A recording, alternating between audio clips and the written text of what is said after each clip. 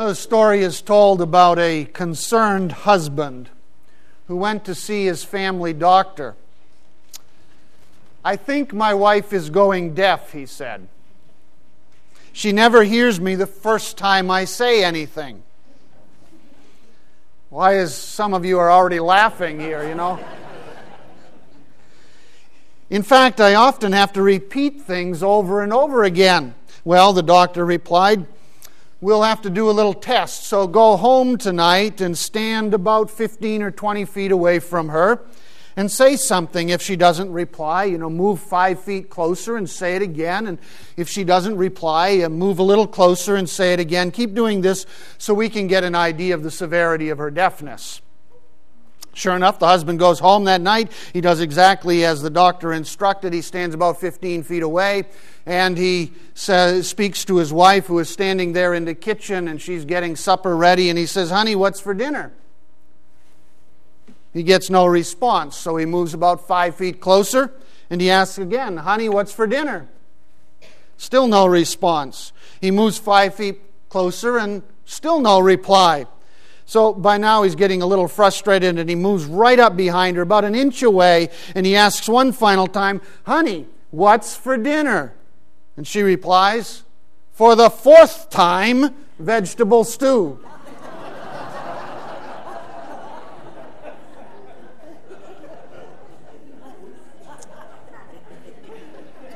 All right, it's easy to blame others for our own hardness of hearing, isn't it? Spiritually, hardness of hearing is a serious problem. And it's easy to think that everyone else has a problem hearing God's voice, when in reality, we may be the ones who are hard of hearing. Hebrews chapter 5 and verse 11 is where we pick up in our study this morning. Hebrews 5 verse 11, the author of Hebrews says, "Concerning him we have much to say, and it is hard to explain, since you have become dull of hearing." Much to explain, but you have become dull of hearing. The Greek word translated dull here in Hebrews 5 verse 11 means to be lazy, to be sluggish in our hearing. So spiritual sluggishness strangles spiritual life. When you're hard of hearing, when you're lazy, when you're spiritually sluggish in listening to God's voice, which comes through His Word, then that's going to strangle your spiritual life. We left our study of Hebrews 2 weeks ago talking about Melchizedek in verse 10. We learned that Christ is a priest after the order of Melchizedek. The author of Hebrews wants to continue talking about this important theme in the book of Hebrews, and in fact he will pick it up again the end of chapter 6 and in chapter 7 of Hebrews. But first he is concerned that the people are hard of hearing. They're not ready to understand, to comprehend what he is trying to explain. It is too much for them. It's hard to explain important truths of God's Word to those who have become spiritually sluggish, spiritually lazy. The verb implies a process, not an event. We become spiritually sluggish. Doesn't happen just like that. We become spiritually sluggish. It's a process that takes place over time. And we may not even think that process is happening because it happens so gradually that we become hard of hearing. We get caught up in other matters that crowd Christ out of our lives. And we become spiritually hard of hearing. Our ears are no longer tuned to the Lord, tuned to His Word. Like the seed that fell among the weeds in Christ's parable, the cares of this world choke out the desire for the Lord. Like the seed that fell on rocky soil in that parable, we spring up with joy only to become to wither away when the hard times come. We often think others have become hard of hearing when it's we who have become hard of hearing. We no longer hear God's voice, and we find it offensive to listen to what God says to us in His Word. And slowly, over time, spiritual sluggishness strangles our spiritual lives. The truth is, in our spiritual lives, that we either go on or we go back. That's the principle of verse 12, the next verse in this passage. Look at Hebrews 5, verse 12. Because, though by this time you ought to be teachers, you have need again for someone to teach you the elementary principles of the words, the oracles of God, and you have come to need milk and not solid food. The Christian life is not designed for running in place or treading water. It's more like riding a bicycle. You have to keep pedaling. You have to continue to move forward. If you stop on a bicycle, what happens? You fall. It crashes. In the Christian life, you can't stand still. You're either going forward or you're going backward. You're falling. I mean, certainly as Christians, we fall off the bike, so to speak. But we get back on and we ride. We move. There's progress. The idea that we can take time off from being a Christian, that's not biblical. Okay, God, I've been pretty busy with this Christian stuff for quite a while now. It's time for me. I'm going to just chill for a while. God, you go on without me.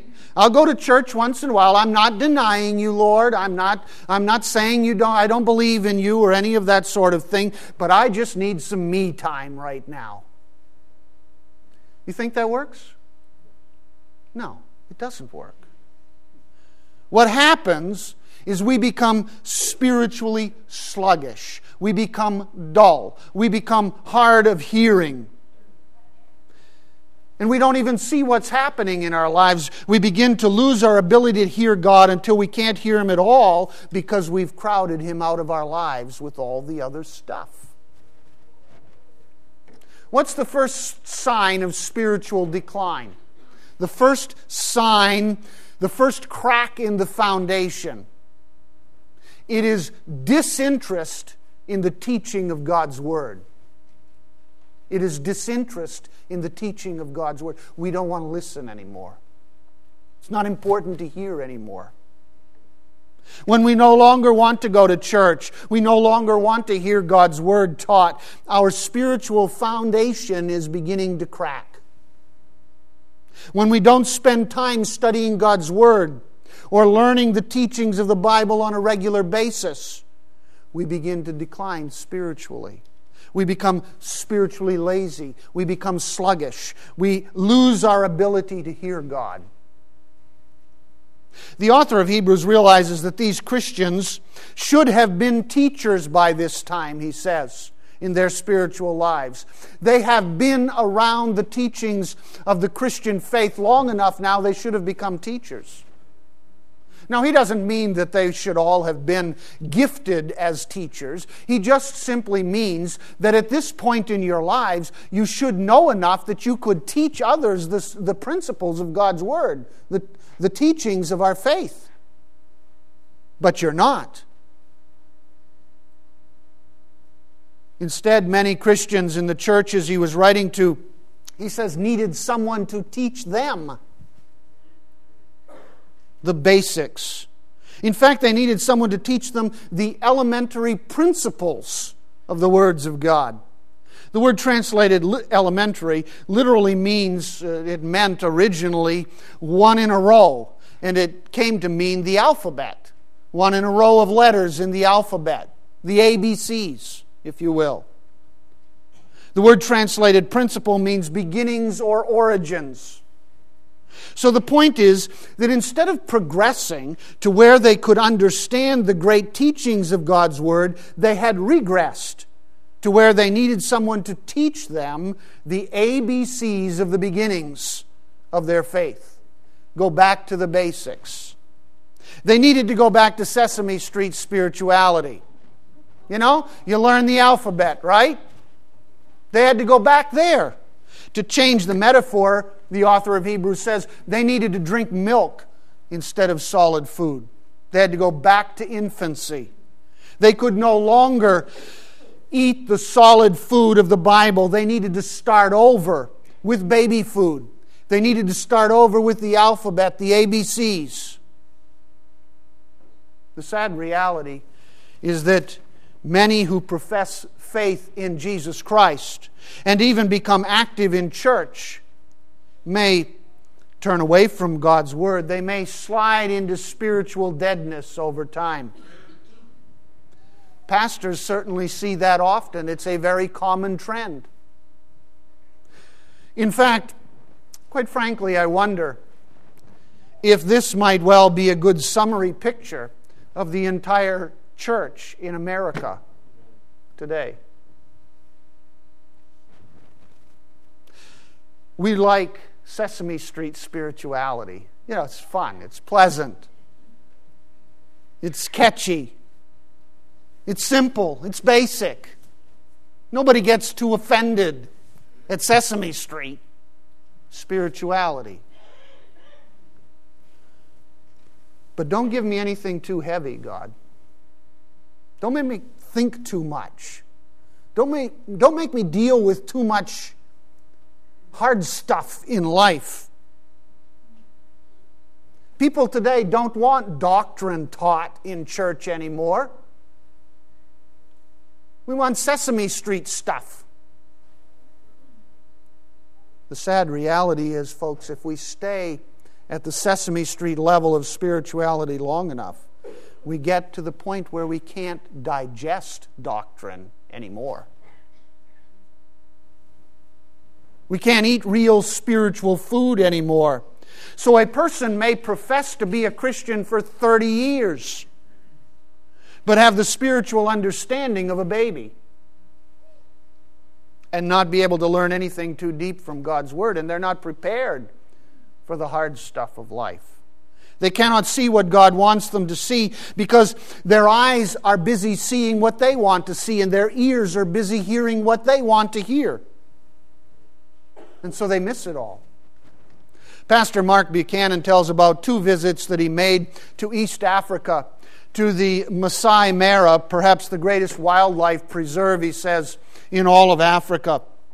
The Masai Mara is part of this vast grassland there in East Africa with lots of animal life. There are elephants and crocodiles and cheetahs and gazelles and water buffalo and giraffe and rhinoceros and hippopotamus. So all this animal life. And you take the safari and you go through the grassland of the Masai Mara and see all of this. And you have a guide. And he said the 2 different times they had 2 different guides. And one guide was excellent, and one guide just about ruined their whole trip. Stephen, the first guide, made the trip a thing of joy and wonder and endless surprise. The second guide, William, was a different thing entirely. Stephen had good eyes, he said. William basically had no eyes for what was around them.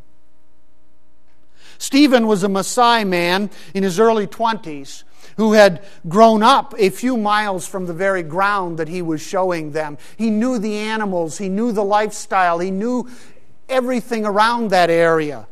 Every grove, every bend in the river. The land was in his blood. He knew the histories of the animal life there. And he would stop, he said, and he would gaze at something 2 kilometers off in the distance. It looked like a little grassy hillock or a grove of acacia trees or something. And they'd all stop and they'd look at it. And then he'd drive slowly up to it and they'd arrive there and they'd find some cheetahs sunning themselves in a private spot. Or they'd find, a pride of lions there. And they would enjoy the wildlife. William, on the other hand, was a Komba man in his mid-50s who grew up in Nairobi. He couldn't see for looking, and the problem was he wasn't looking much. He spent most of his time chatting on his CB to his buddies. and driving them around. He just sort of followed the crowd of tourists, And so they always ended up at the tourist spots with a couple of hundred other tourists who were out looking at this group of animals, totally missing all of the surprises all around them. One time they were driving along and there was a herd of elephants right beside the road, and he never saw them. They're driving past. They said, hey, there's elephants here. He says, where? Where? Totally missed it. The point is that is so like so many Christians, or those who profess to be Christians, who just don't see or hear God and what He is doing in this world. The author of Hebrews is setting us up here in these verses for a warning that he is going to deliver in chapter 6. It's the third in his series of warnings in the book of Hebrews. We've talked about this before. Quite frankly, chapter 6 is one of the hardest passages in all of the New Testament to understand, and I'll make a stab at it next week, all right? But the point is, he is warning them. He is warning them about something very important. And I don't want us to miss the point of his warning, as I understand it.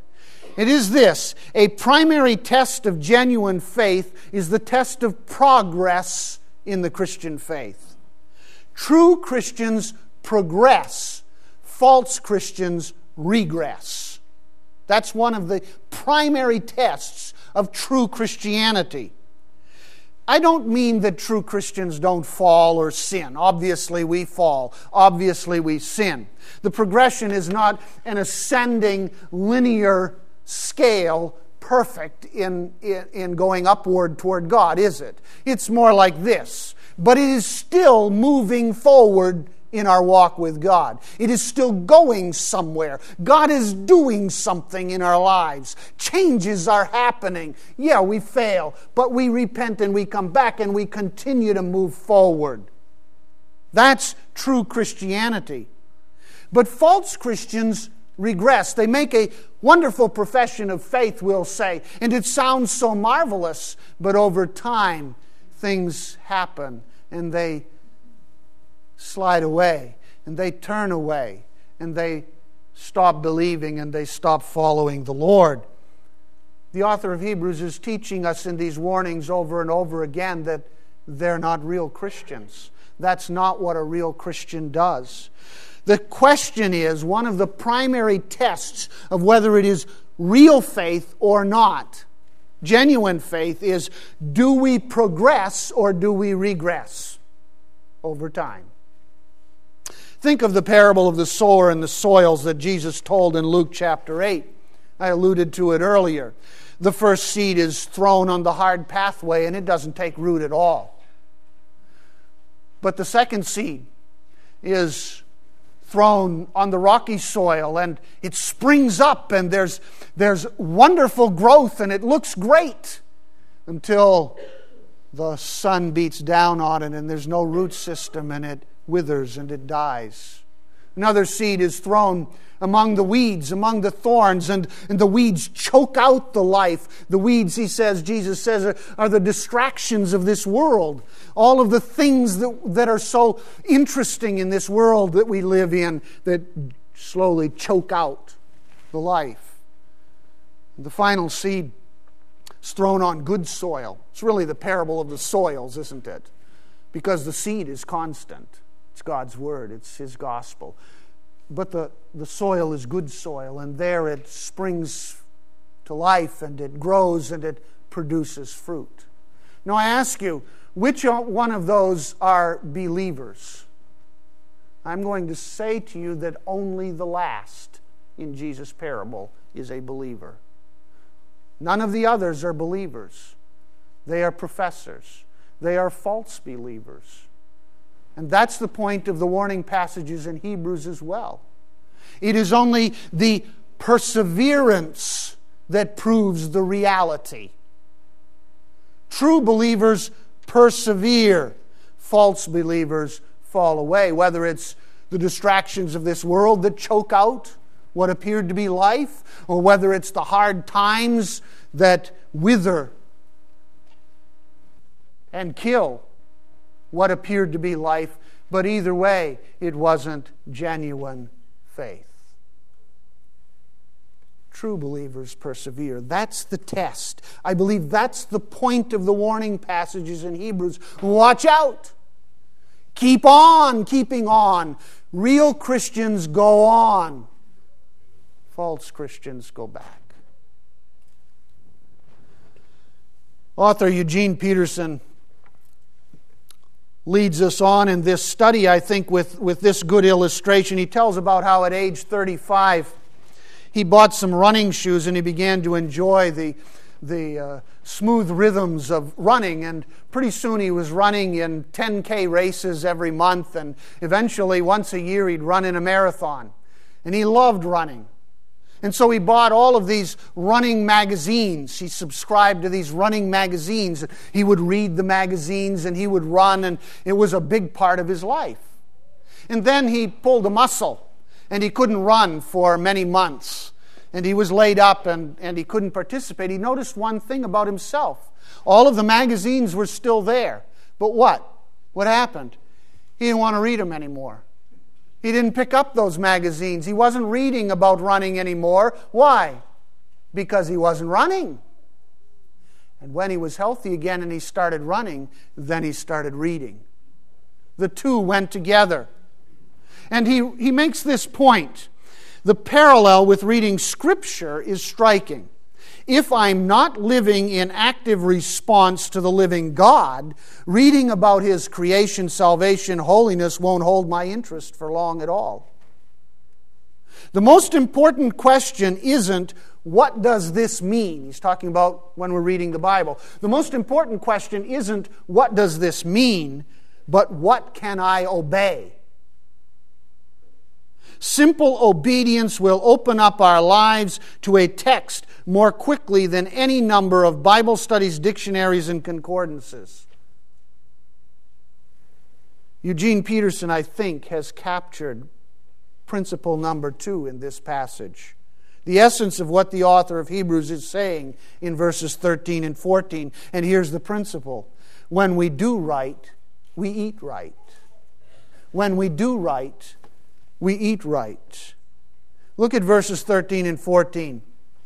For everyone who partakes only of milk is not accustomed to the word of righteousness, for he is a babe. But solid food is for the mature, who, because of practice, have their senses trained to discern good and evil. Now, it sounds backwards, doesn't it? When we do right, we eat right. But notice the emphasis of the passage grammatically. The mature Christian eats solid food, he says, because. What's the reason he eats solid food? Because of practice in training the senses to discern right from wrong, good from evil. The word translated practice means the experience or skill acquired by practice. So the mature, the complete Christian needs to eat solid food because he or she is constantly in spiritual training, putting into practice the truths needed to judge between what is good and what is evil. When you are in training, you need solid food. So when we do right, we eat right.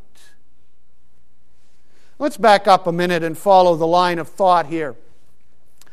Those who profess to be Christians, he says, but who become spiritually dull, sluggish, hard of hearing, lazy, become disinterested in the Word of God, need to drink milk because they can't handle solid food.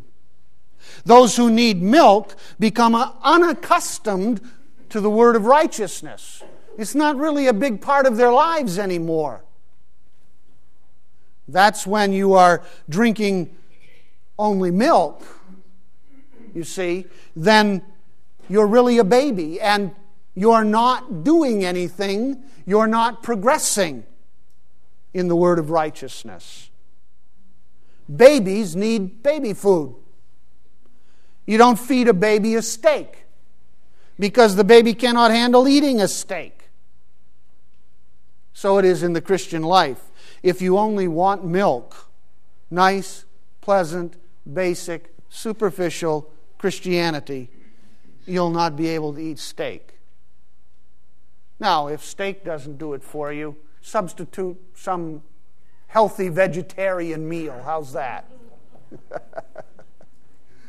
The point is, the solid, healthy food of an adult, a baby can't eat. A baby is protected from all of the stuff of life and needs to eat milk, needs to eat baby food. Adults in the Christian faith need more than baby food to live on because they are constantly training their senses to have a greater capacity for making good spiritual choices in life. That's why we need the Word of God, the doctrines of God's Word, so we can make those good choices. And as we're training ourselves to do that and developing our capacity, that throws us back. We need more food to eat in order to progress. The challenge of trying to do right on a daily basis in the tough choices of life means that we need hearty meals. Healthy meals that will give us the energy to face the challenges of doing right. So, we need to eat right because we are constantly in the battle to do right. If we live our lives avoiding the tough choices and we aren't interested in the doctrines of God's Word, then what's going to happen? We're babies. We will become used to baby food and unaccustomed to the word of righteousness. And then when we need it, it won't be there. Because there's no depth. There's no reality. And I'm afraid that is the story of many professing Christians in the church in America, quite frankly. There's no depth. And quite frankly, many of our churches, the teaching has no depth either. Call it the bird bath technique. It's an inch deep and a mile wide. There's nothing there. God says, dig into it. You got to have this. But you got to have this because you're in training on a constant basis so that you will have the capacity to make good choices between good and evil, right and wrong in your life. The word, by the way, that is translated trained here in verse 14 is the word from which we get our English word gymnasium. Gymnasium. The Greek athletes trained or exercised in the gymnasium so that they were ready for the stadium. The gymnasium for our souls is the daily life. It is Monday, Tuesday, Wednesday, Thursday, Friday, Saturday, Sunday. It is everyday life. That's the gymnasium for our souls, where we are training constantly. I like what author David Trueblood writes. He says, we have not advanced very far in our spiritual lives if we have not encountered the basic paradox of freedom to the effect that we are most free when we are bound. Now that's an irony, isn't it? And he goes on to talk about that. Now it's not just any bondage, he says. He goes on to say, not just any way of being bound will suffice. What matters is the character of our binding. The one who would like to be an athlete, for example, but who is unwilling to discipline his body by regular exercise and by abstinence is not free to excel on the field or the tracks. His failure to train rigorously denies him the freedom to go over the bar at the desired height or to run with the desired speed and endurance. Then he comes back and he says, with one concerted voice, the giants of the devotional life apply the same principle for the whole of life with the dictum, discipline is the price of freedom. Now that is a great principle to understand. Discipline is the price of freedom. If you want to be a great basketball player, you have to go to the gym and shoot hundreds and thousands of shots. If you want to hit your foul shots, you shoot the foul shots by the hundreds and thousands until it becomes unthinking second nature. The same is true of a track star. If you want to run fast, you practice. Whatever sport, whatever you are in as an athlete, it is the practice, the discipline that gives you the freedom when it comes time to compete. So now you can do it, and you're not thinking any longer. You're not working any longer at it. It's flowing. Music. If you want to play the piano, you practice the scales over and over and over again. Why? Because the discipline of practicing the scales frees you to play the piano, the songs.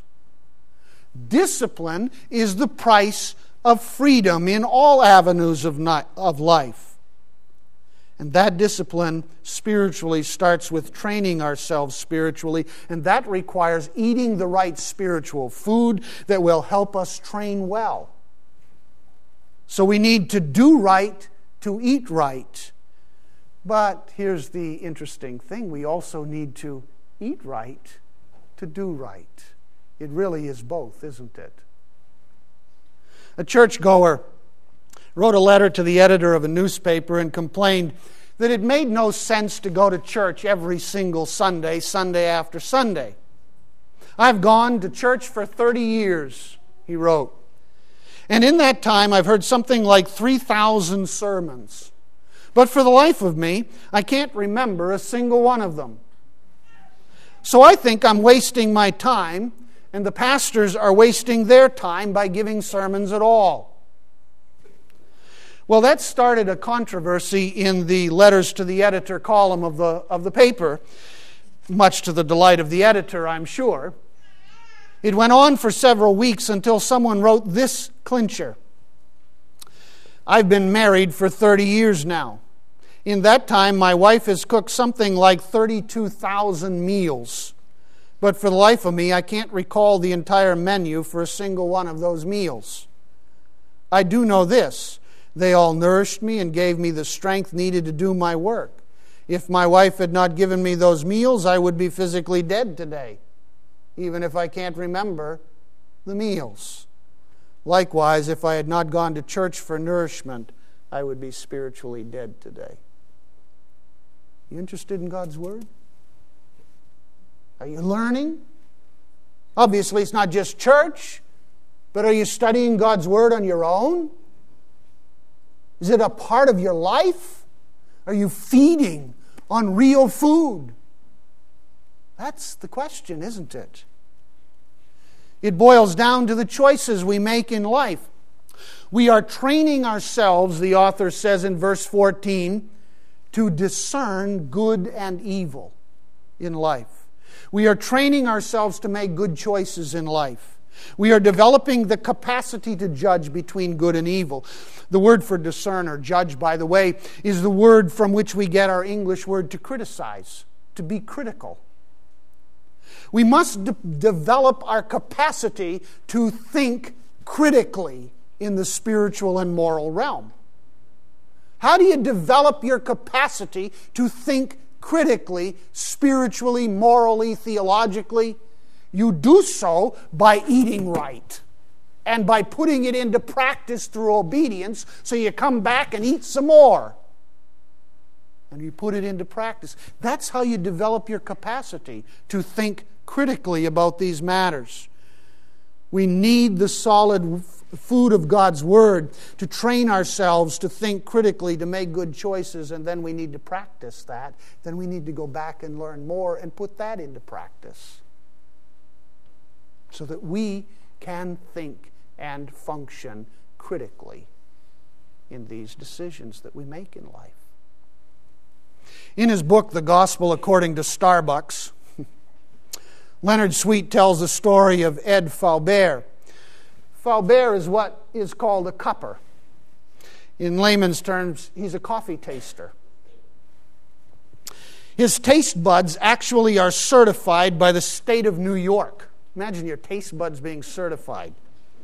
So refined is his sense of taste for coffee that even while blindfolded, he can take one sip of coffee and tell you not just that it is from Guatemala, but from what state in Guatemala it comes from, at what altitude it was grown, and what specific mountain it was grown on.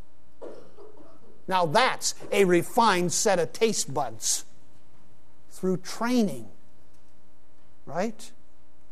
Folks, we need that kind of spiritual discernment. When it comes to spiritual matters, we need that kind of ability, that capacity to taste, that capacity to discern spiritually what God wants us to hear. That doesn't happen overnight, does it?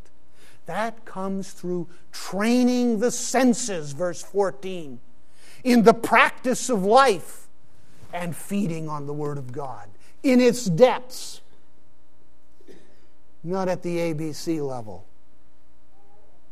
Knowing the Word of God helps us train for the world of God. If we neglect to eat right, we'll not be able to do right. It goes both ways. June 23rd, 2001. The Boeing Company finished a labor of love, the complete restoration of the last existing 307 Stratoliner. It was the world's first pressurized commercial airliner. Only 10 were ever built. 3 were owned by Pan Am, 5 by TWA, and 1 was owned by Howard Hughes as his personal plane. The prototype, if you're counting, because that's not 10, that's 9, the prototype crashed. So only 10 were ever built. But a New York company used a vintage loom to reproduce the original Pan Am wall fabric. An interior company put in the flooring, the carpeting, the paneling. They even imported Scottish leather for the single aisle and crew seats. All the light fixtures, the bulkheads, the trims were manufactured from the original engineering drawings as they reproduced this. Everything was done to absolute perfection, and they spent a mint on restoring this Stratoliner. 6 months later, the aircraft was at the bottom of Seattle's Elliott Bay. It had crashed on takeoff. Were the problems with the engines? No, the engines were fine. What about the tail and wing controls, those old things that they had put back together? No, they were fine too. You know why they crashed? They forgot to refuel. They forgot to refuel the plane before they took off.